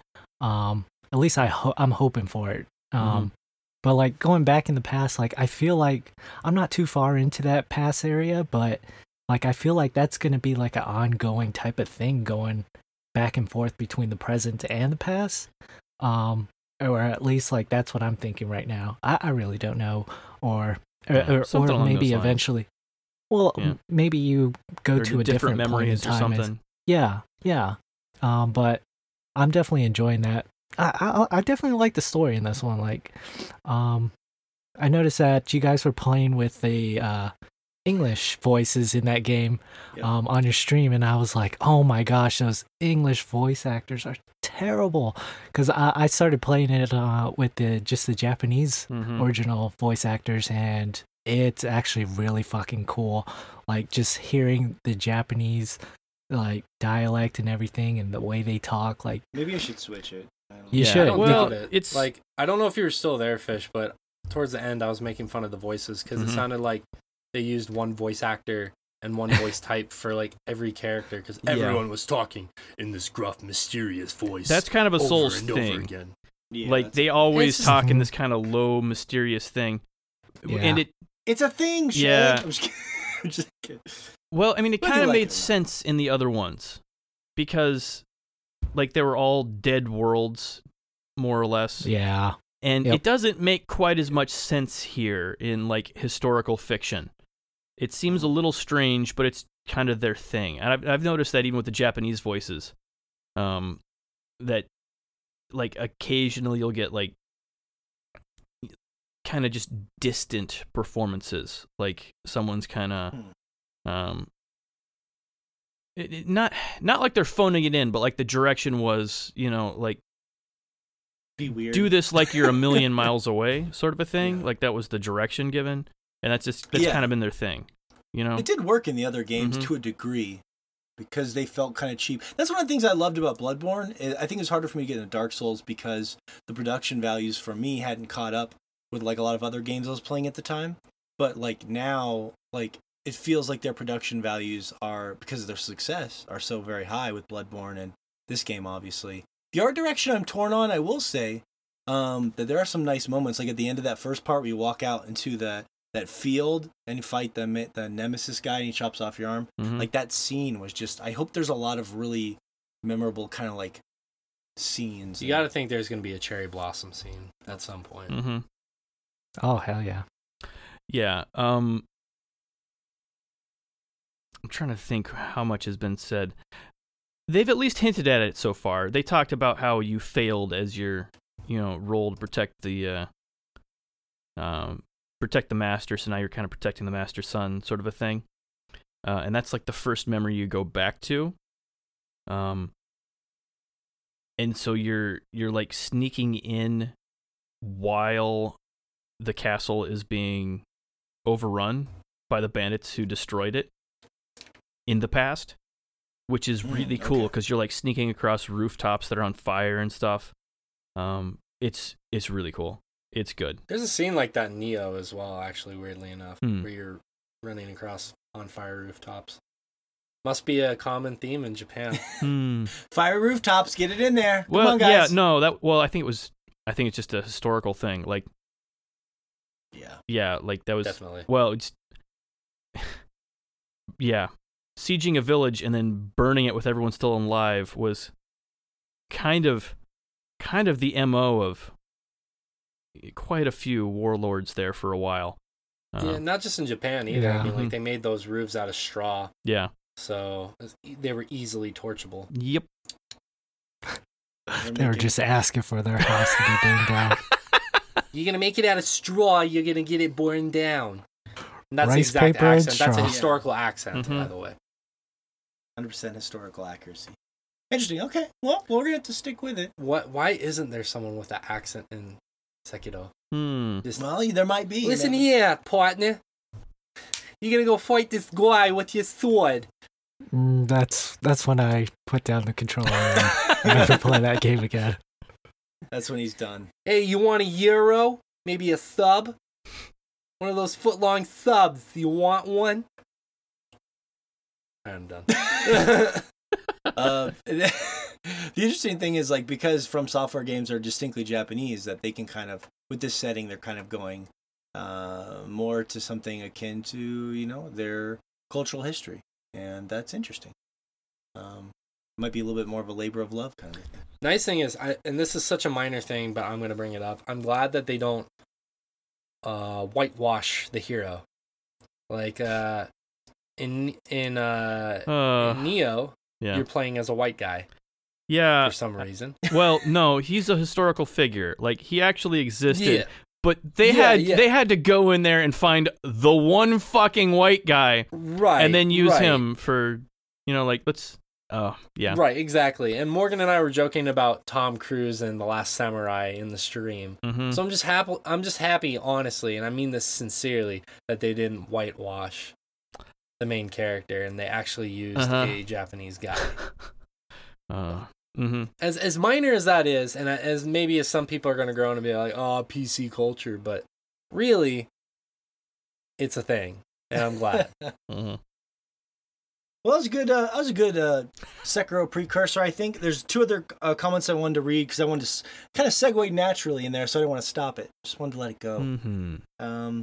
Richie Be Good said, I like this one a lot. I don't know much about the Souls games, but I got into Bloodborne mostly for the atmosphere and character design. Mm-hmm. It was incredibly rich, unique, and engaging, and the challenge without ever feeling cheated. I felt that way, too. That's what pulled me in. Mm-hmm. The many different hats that you could choose in Bloodborne. All those. You should have seen Shay's created character. It was the most disturbing, horrifying. I don't even remember what it looked like. I remember she had a green face. She sort of looked like a witch. Yeah. No, since they were going for, like, even though it's ridiculously fantastical, since they were going for historical fiction, they absolutely could not let you create a character in here. It just, given yeah. My white the guy abominations you could can make in all the other plays. games. He's talking about Sekiro. Yeah. Yeah, that's what I mean. Oh, okay. If I could have made a white guy with a beard in Sekiro, that would have been a little weird, you know. Mm-hmm. It's true. I would have made it like a Dikachu. A what? A Dikachu. You mean a Sasachu? That. Sasachu. What made you think of Sasachu? Just this pretty little Sassy D merch mug that you got sitting on your desk. Huh. You know where I got that? No, I don't. I assume someplace like Sassy D, maybe. I can't be sure. Well, you know what? That's a great guess. Because our good friends and sponsors, Sassy D Merch on Instagram or sassydicks.com, they sent me this awesome Sasachu. They call him Sasachu. It's a penis Pikachu. It's shocking, some would say. It's very shapely. Electrifying. Yeah. For some reason, there's blood in the mug. I don't know why that is. That's terrifying. It's just backwash from drinking all that Dr. Pepper 10. I'm just coughing up blood at this point. That was not the joke I was going to go for. I'm glad you did. Mine was going to be a lot more vile. I had to, no, I saw where you were going. I decided to take us somewhere else. That's good. That's good. Coughing up the bubonic plague of joy. But, I mean, that's the nice thing is, like, with our Sassy D merch, you can even use it to cough up blood into it. Mm-hmm. I mean, we're not going to judge what you use it for, just that you use it. Fish, if you're out of socks and you need a container to spill your seed into, boom. Yeah, like if you're extracting pumpkin seeds out of your pumpkin, it's Halloween, carving that pumpkin. Your seed. You want to put them in there to kind of keep them as a storage device. He used to use a sock, which is weird for that, I think. It's really better than using a condom. That's true. That's true. But this design and their merchandise has to be seen to believe. Go to sassydicks.com or at sassydmerch on Instagram. Check them out. Follow them. They're friends of ours, sponsors. They do cool stuff. Make you laugh. The one thing I'm confused about on this mug, and I'll describe it to the listeners, is that the Sasachu has semen leaking out of its mouth, or that he's licking it. And it's not leaking from the tip of his head. Yeah. It's leaking out of a side hole on his penis, which I don't know about your guys' dick. My dick doesn't have a side penis or a side hole on my penis. Yours doesn't? What? Mine also doesn't cast this big of a shadow, but that might be because size issues. Mm-hmm. But yeah, so if you want to analyze their designs in fascinating detail, go check them out at Sassy D Merch on Instagram. It's a good follow. And the very last comment I wanted to read, and we can move on. What is to be done said Dark Souls solidified my view on tight gameplay and mechanics over literally everything before a mediocre game with an amazing story was enough to get me through it. Now I subscribe to the theory that a good video game has to have a solid core. 30-second repeatable gameplay loop like Dark Souls, Jet Set Radio, Sunset Overdrive. Although, Anthem has a 30-second repeatable core. People don't really seem to care. The thing is, I think this viewer is really saying he requires his video games to be able to hold a 2-minute plank. It needs to have a good core. Oh, I see. Yeah, I think that's kind of what this listener is saying here. Not so much crunches, not so much leg lifts, but he wants just a strong all-around core. Leg lifts will give you those abs, but you want your lower back to be strong too. So the lower back and the abs of this game need to be able to do a 2-minute plank. That's all it's saying. I bet Sekiro has a good core. I believe it does. A nice core. I believe it does. He probably does. I mean, he can take punches from a troll. Well, he sure did. Got that troll good though. We hung on the bridge and we snuck up and stabbed him right. And I felt bad for him a little bit. I did not. The little troll living under the I did not. Like a Monty Python thing. Anyways, thanks everyone for commenting. We have incredible comments this week. The passion, like the length of those comments, and just how well worded they were is fantastic. He didn't want to get fucking reamed. We've scared anyone off who might give us like a 3-word comment. I'm just gonna avoid those. I feel bad. I shouldn't have read the 3-word comments. I only did it because it was our good friend, and he knows. Unless our 3-word comment is Final Fantasy VIII is great. That's 5 words, but that's fair. Shit. FF8 is great. If it's Fish's micro penis, we can share that comment. Yeah, that's a good one. Watch the next topic you're gonna have. It's all just gonna be like just full of comments, just straight. Fish's micro penis. Fish's micro penis. Fish's micro penis. We need like a comedic topic one week or something crazy, like just sound off on the size of the male sex organs. That'll be in our upcoming new podcast that we haven't officially announced yet. So that you just teased without actually announcing. That's right, but I'm not gonna give the name or what it's about. That's good stuff right there. That's right. So stay tuned for in the next 6 months when we finally announce it. We have some fun polls to round up the show too. By the way, patreon.com/swordchomp if you want to support us. There's a lot of funny stuff on there that's sort of like inside jokes or complimentary stuff. I don't want to give it all away, but let's just say I got some good stuff up today from Fuck you. from Shay's journey. There's inside jokes about me and Fish's war with Ganon. Videos I made with my daughter where she's talking about video games. It's like a little VIP club, and you actually support us in the process, so you should definitely check it out. Sure. The polls this week are interesting. The first one I am very passionate about. Fish. There was 2 things about this. The fish flops. The voters have voted, but I don't know if it's really going to mean much. Because I said, hey, should Fish have to play Donkey Kong Country Tropical Freeze for his crimes against Donkey Kong? And 72% of our audience said yes. Wow. Ooh. Oh. Well, funny thing is I got ahead of those listeners and those voters, and I actually went out and bought that game. No, you didn't. Yeah, no, you did not. Yeah, I got it for the Switch. Nice. Have you played it I yet? talked you into it Yes. finally. What? Are you messing? This is a joke. Is he fucking with me right now? No, I'm on World 2. I'm at the. Oh, I'm at that. it's good. Big Josh owl. was trying to sell him on it. He got the world too. It's good, He isn't got it? past his first Donkey Kong World. Mm-hmm. Thank The you. nice thing Thank about you. this one is it allows you to learn a lot better than some of the other earlier games. Like it gives you a really cool variety of challenges. Like there is some of the toughest levels in any Donkey Kong game, period, in this game. But there's also a better learning curve to actually get you there. Well, Are you doing funky mode? like the old games, like there was themes to the levels. Like there's the water level or the jungle level with all the bees and the goddamn barrels and shit. In this one, like they slowly just like integrate all that stuff. Like the first level that you actually come across, like you slide down this little thing and you jump into the water. I'm like, oh fuck, is this already a water level? But no, it's just like a little section of it. Like the world is actually like, I actually enjoy the world in this game because it all makes it's like this cartoony feel good type of world that as you're going through it, it actually makes sense. Like you drop on like this mangrove type of area, and you're going in and out of waters. You're going up trees as well. So, yeah, I definitely like the theme of it. But as far as like the difficulty, like there are some fucking levels that are just like hell for me. There's one level. Wow. Which one? Which one gave you the most hell? There's one called Sawmill Thrill. Oh, that's a great level. Yeah. That's such a good. It's good, but like there's parts of it that are just like infuriating if you're trying to go for like oh, I didn't know Morgan had a Donkey Kong. Is that an amiibo? No, it's just a statue. Oh, okay.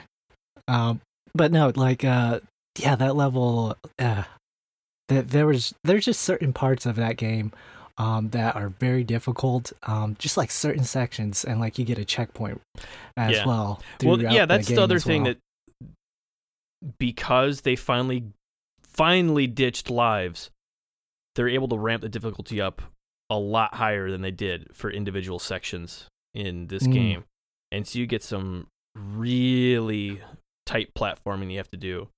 Well, they're in the game. They're also forgiving though as well. Like one section that I got stuck at, like they literally give you a red balloon before you get to the harder part of it, almost as to say, yeah, we know this part's gonna be frustrating as fuck and it's gonna eat through all your balloons. But here's a balloon if you could just grab it real quick before you start the hard part. They put that of it. balloon on the path. Yeah. Yeah.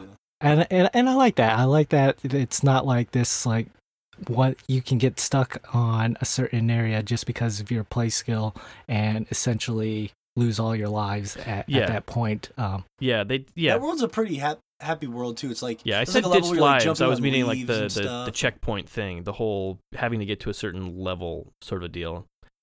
Yeah. Anyway, yeah. That's crazy. I'm so happy right now. I'm like flustered. I'm like shocked. I'm deeply shocked. Proud of you, Fish. Yeah. There's actually when you come across that second boss, this is stupid, but like the owl where there's a cinema right before it, and Donkey Kong and whoever you chose to go along with you get a partner. I like Dixie Kong at this point right now in the game. I also like Cranky Kong, and then last would be Diddy Kong. But yeah, I like Cranky Kong better. I actually like Donkey Kong in this game, which is crazy. Like this is like the first game where Donkey Kong has felt good. Like basically every other time you want to use any other party member instead of Donkey Kong. So good. Oh, he feels good. Get out of here, Shake. Get out of here. There's actually a secret exit in that level, Fish, the Sawmill Thrill. I got it. You got it? Okay. Yeah. It's crazy because it leads to like these weird levels. Did you do the rocket one with the giant Oh my god. Yeah, I did. And that one I cannot get a hang of, and I don't think I want to fucking try that fucking game. The rockets are tough for people. It's weird. It's weird. Yeah. Like you push a button and you shoot up. It's one of those like it's almost like a Flappy Bird type of situation you hit you thrust up, but like you could thrust too much up into the ceiling and hit it, and it's very painful for Donkey Kong. Are you thrusting on the rocket? He's thrusting his rocket. I'm thrusting my rocket all the way. Is it a red rocket?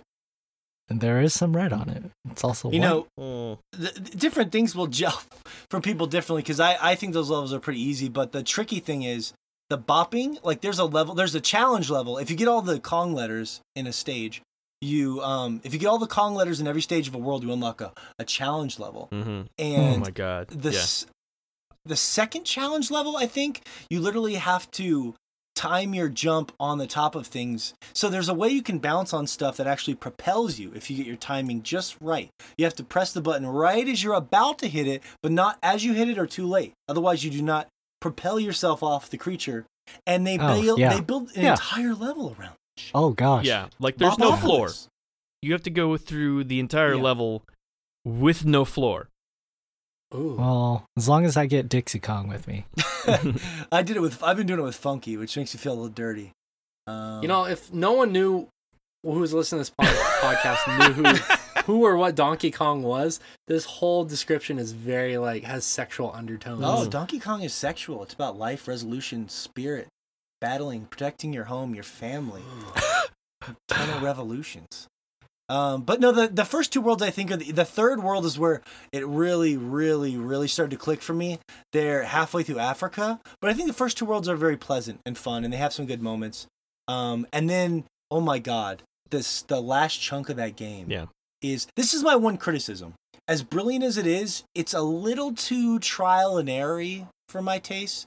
Like, there are things you're gonna die more than likely until you figure it out. Like, there's this one boss that slams his hammer on it's an awesome boss, great music, slams his hammer on the ground, and you have to jump on the hammer and then jump on his head. Well, for no reason at all, during his last phase, when he slams his hammer on the ground, these ripples of ice shoot out from it. Now, he hadn't done that during any of the other phases, so it killed me, right? And I'm just like, and I learned and I got better, but my point is that there's a lot of sections in the game where it's a little too based on trial and error, and it can be frustrating. I think that'd probably be my primary criticism of the game, even as brilliant as some of those levels are. Yeah. But man, they're good. They get damn good. Dude, the thing they do with the challenge levels, they bring back music from the original Donkey Kong Country. That's pretty cool. God. Yeah. So that good. was really cool. That was cool about Doom, the 2016 game, is when they brought that they had those secret levels in the game, and then it was the original Doom levels. That was always the coolest thing. That was one of my favorite parts about that game. So any game that does that kind of like harkens back to an older version of itself. Always cool. If you can get through the whole game, I beat it once normally with Donkey Kong, and then I've gone back through for fun. Funky Kong's better for like collecting stuff because he floats around and stuff, and he gets 5 hearts. So like whenever you play, like I don't know if you've done any items fish, but there's cool stuff you can get. Like you can get squawks, and if you bring him on he'll show you where puzzle pieces are, which is kind of cool. It just unlocks art and stuff. But like Funky Kong makes it a lot more fun to play, I think, even though it's easier. But I did beat it once with the normal troop, of course. I had to. And I'll be very proud of you, Fish. If you can beat this game with Donkey Kong, this is one of the tougher Donkey Kong games, honestly. Did you get the secret level in the first world that was a silhouette? It was like a jungle? Yes. Yeah. That's such a cool level. Something Bayou, I think it was the name of the level. Yeah. So good. Yeah, I wanted to experience that. I actually looked back to see because I saw that there were certain levels that I didn't unlock, and I was curious of how to unlock them. So I went ahead and looked up a guide just to see how you unlock them, because some of those places that you get to, like, you can overlook pretty easily in a level. And some of them, like, you just unlock them without even knowing that you've unlocked like a secret world. But yeah, I unlocked that one by looking up a walkthrough guide on how to do that, and yeah, I went through that level.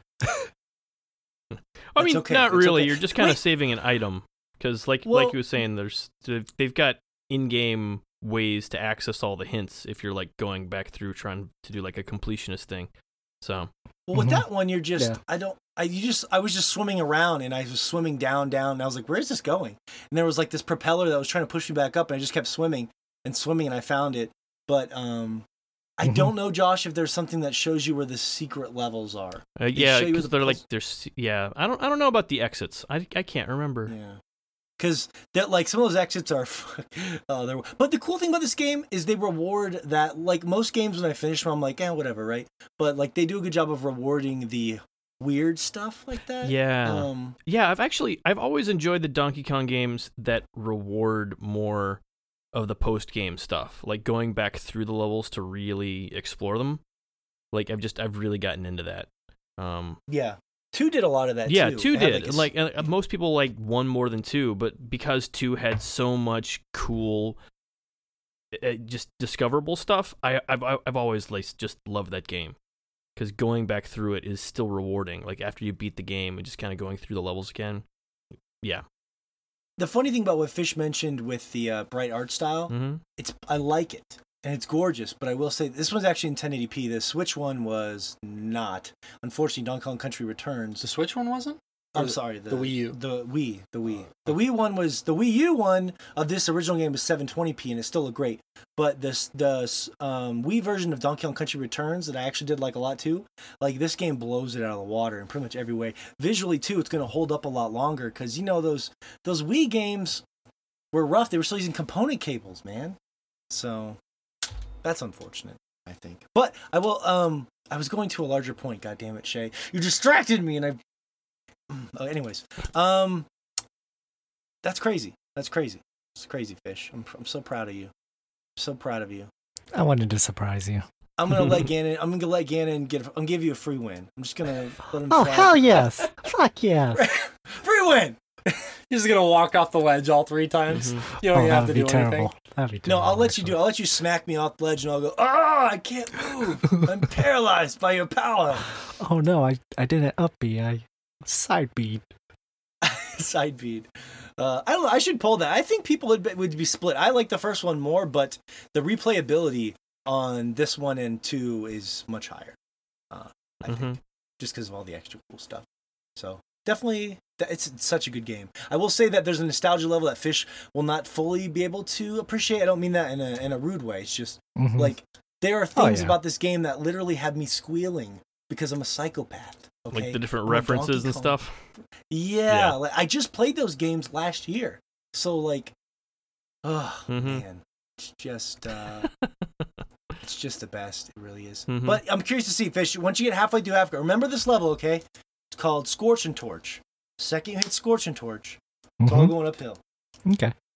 Scorch and Torch. Maybe downhill. Don't be afraid to buy balloons if you need to.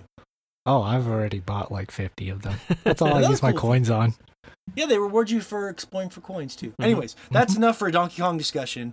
Because people are like, why? That's an old game. I'll tell you why I picked it up. It's actually important to this podcast. And it's because I had one of those moments where I was standing there looking at Devil May Cry 5 and looking at Donkey Kong Country Tropical Freeze. And I wanted to get Tropical Freeze because I was going through a divorce when it first came out. And I didn't really want to get Devil May Cry, but I felt obligated to. And I said, you know what? I'm going to get the game that I want to get. I'll play Devil May Cry down the road. I'll rent it or something. Proud of you. And that's how I felt.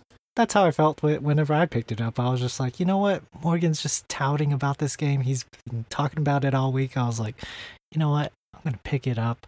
It's going to surprise him. And I just might have fun with the game. And of course, I am having fun with that game. So I'm glad that I picked it up. There's people I know that didn't grow up with Donkey Kong Country like Dan Reichert at Giant Bomb. He thinks these are some of the best games ever. And he never even grew up with them like I did. So like it has a wider appeal because of the bright nature of the art direction. Oh, that's what I was going to say. I prefer the dark. One thing I noticed, Josh, is fascinating. I couldn't figure out why the art direction in these games doesn't quite get me like the old ones. And I figured out it's the color palette.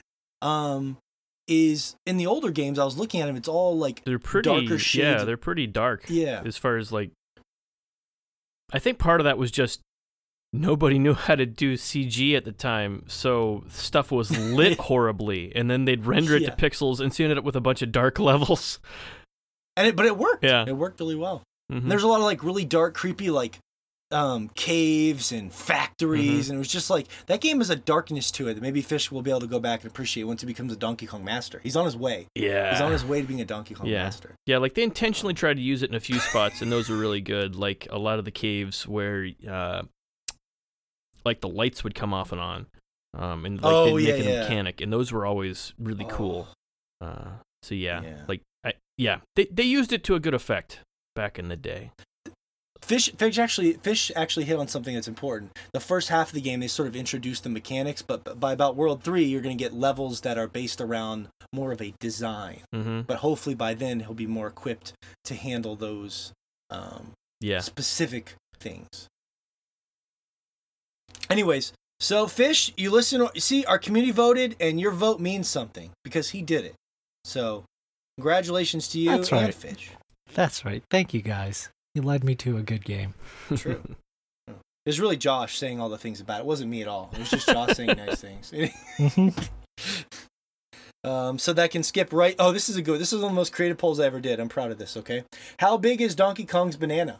And what I did was I used the slider to indicate. No one's ever done this in the world. This is revolutionary poll making. Okay, this is the first time ever, okay? So you move the slider up, Josh, to pick how big you think his banana is, and the choices were Fish at the very bottom, Diddy, so messed up, King Kong, or Ron Jeremy at the end. Or as Fish likes to point out, Ron Jeremy. who made an appearance on one of our older podcasts. And the voters settled on right between King Kong and Ron Jeremy. So, scientific fact. Yeah. Can you say? I don't know. I don't know how scientific that can be. Because I mean, King Kong. if you Kong should sit be bigger there and than think Ron about Jeremy. it too hard, you're just going to be moving that slider back and forth way too much, and eventually, it'll be a little messy. burst. You won't really be able to Yeah. cast your vote. So, like, the only That's what I votes did. we actually got turned in were the ones who, picked something right away. Yeah. I just like the idea that Ron Jeremy is higher than King Kong. Although, ironically, actually, in nature, gorillas have small penises. Did you know that? You know, I've never found myself looking that fact up, but I'll take your word for it. I don't know how I know, but There's literally Oh, no no being, no object, no noun that could have a penis that Morgan has not looked up the size of said penis. For comparison, I see what you're saying. Like, Yeah. Well, like yeah. if his wife's ever like, man, your penis is so small, and he can be like, actually, did you know that a gorilla has a smaller penis than I do? it's true. For sure. It's a selling point. I'm like, look, smaller than the national average, but larger than a gorilla. And a gorilla is a strong creature. Although, it's relative to their mates, and it's just humorous to me. I don't know why. Some say I'm obsessed with dick, and those people I say, you're right. That's why Mm-hmm. Sassy D merch is a perfect Sassy D is the perfect sponsor for us. So those were the funny ones. This one I was a little nervous to put up, but I'm curious to see how you guys respond to this. This started with a conversation me and Fish had, where I asked him, because he was talking about getting back in the dating world, I was like, have you ever seen someone so beautiful or attractive that you felt like time stood still? Like you were just like, for a moment, you were just like, holy shit. In real life, not like a celebrity or something, right? And he said no. And I was like, wow. And then I realized that it only happened to me like a handful of times, mostly one that I could remember. So I polled our audience, and I was like, am I crazy here? 85% of our audience said yes. Now, some of those votes are probably people, Who like poetry? my wife, yeah, that's true. My wife might see this poll. I need to say yes. Right? So But yes, 85%. 85% of our audience was walked in by a significant other while casting their vote. That's true. That's true. They were hovering. What are you looking at, honey? Oh, just this poll that I was going to vote yes on. Oh, that's so cute. But I'm with Fish, actually. I've never seen anyone and just been like, time has just stopped. But I did have one kiss in my life. That time did stand completely still. Really? I did, yeah. That's so adorable. And it wasn't in a great location either. I'll make the story very succinct. So I went with my roommate at the time, his girlfriend and his girlfriend's friend. We were going to this club in Great Falls that has since closed down. Club. And we were there and we were dancing together. It was this pretty trashy place, to be honest with you. But it was the closest thing that Great Falls had to a club. And we were dancing. And then all of a sudden I was like, I'm just going to fucking try and kiss this girl. And I did. And she was like way, like, for 18-year-old me, I was like, oh, she's way out of my league. There's no way it's going to work. And it ended up working. And we were making out on the dance floor. And it was just like that one moment. Like, 18-year-old me was like, oh my God, this is really happening. It just seemed like time had frozen and like there was no one else in the room kind of thing. In this trashy-ass club. That almost counts. It's like, that's in the same tree. It's not the same. No. It's a branch on the tree. Right, yeah. It's one of those things. That's the closest I've ever had to a moment like that. But like I still remember it to this day so well. I've never had anything else quite like that. So. Yeah, and that one's more physical. Yeah. Like, just looking at Sensation. somebody, yeah. How's looking at a woman not physical? Oh, I'm looking at her with my brain, not my eyes, my brain. You're just saying it's. I'm getting to know her personality through osmosis, through diffusion. That's a good way to do it. Just Yeah. absorb it. You get a leg up on the cover. What is that, a mental thing? Well, I know what you're saying. It's not a sensation. He read the whole Yeah. Playboy profile. So I have to be nice to Fish now because he played Donkey Kong. What Fish is trying to say is that it's a sensation as opposed to just a visual thing where you could see it anywhere. It was a touch. Her lips touched yours. There was a chemistry, two warm bodies meeting. That's physical. Senses. Yeah, that's physical. Well, metaphysical. That's not true. No, it's not true at all. It's based on a quantum physics level. Well, you'll see. I will. My one very short story, I will say, it's a good story, Shay. I like that. Thank you. Is that it happened to me, and I was lucky enough to engage in mutual In coitus. with this person.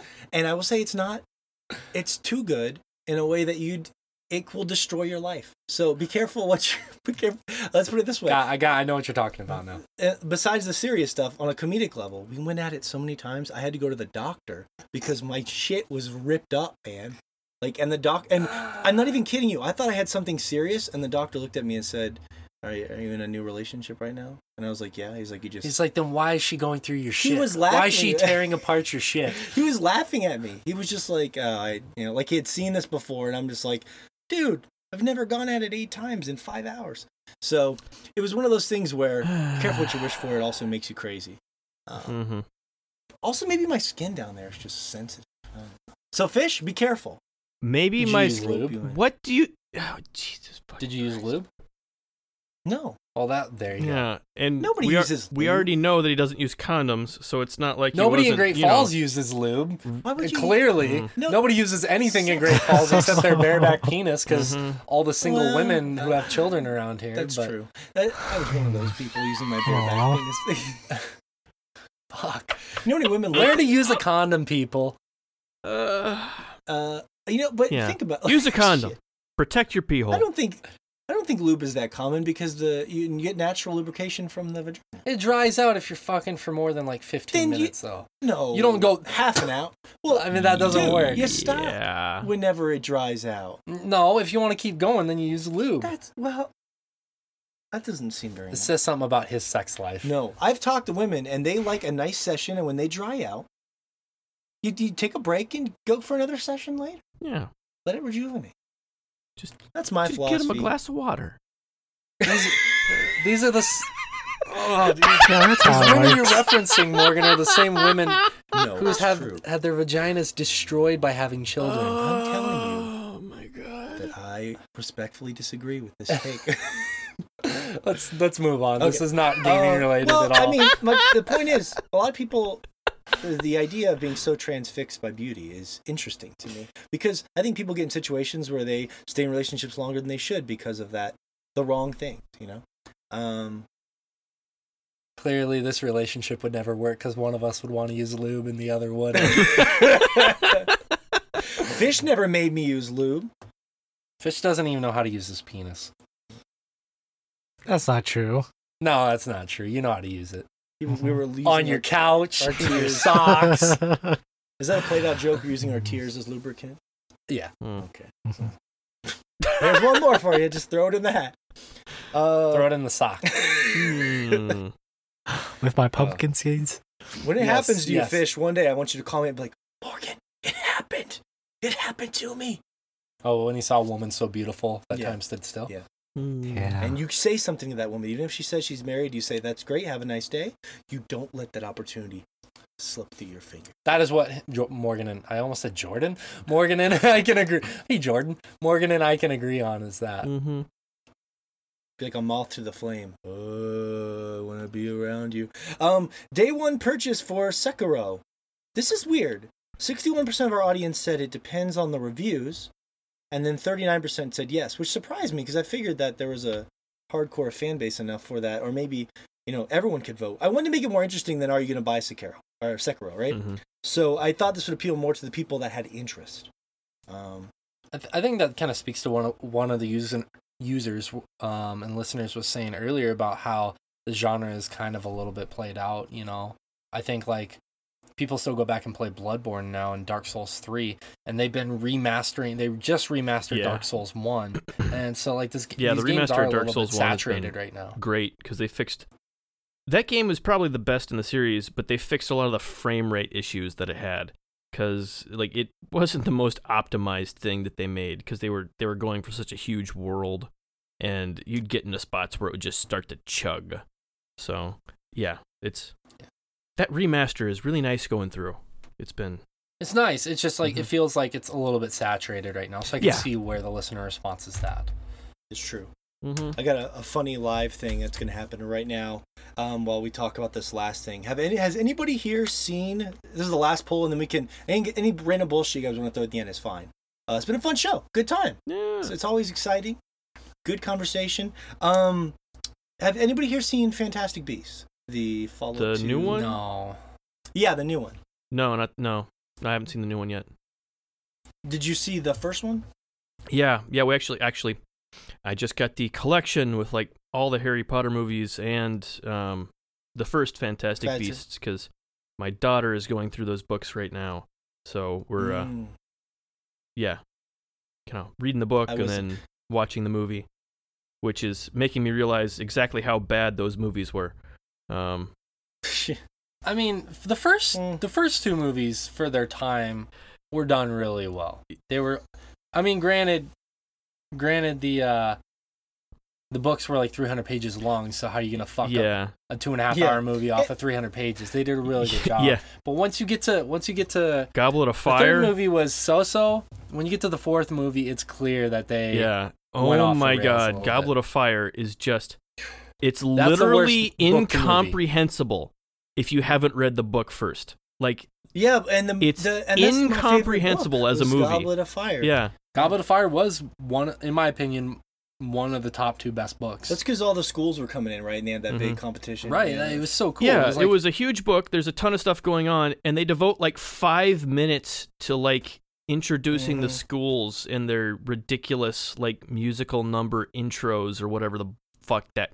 Like, they were pressed for time on that movie, and then they decided to focus on all the wrong parts. Yeah.